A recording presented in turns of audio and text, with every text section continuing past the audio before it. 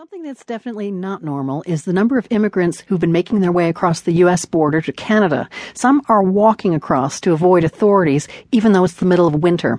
In the months since Donald Trump's election, Canada has seen a spike in people applying for asylum there.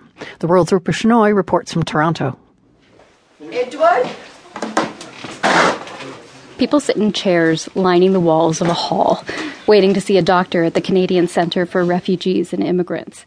It's in an old house.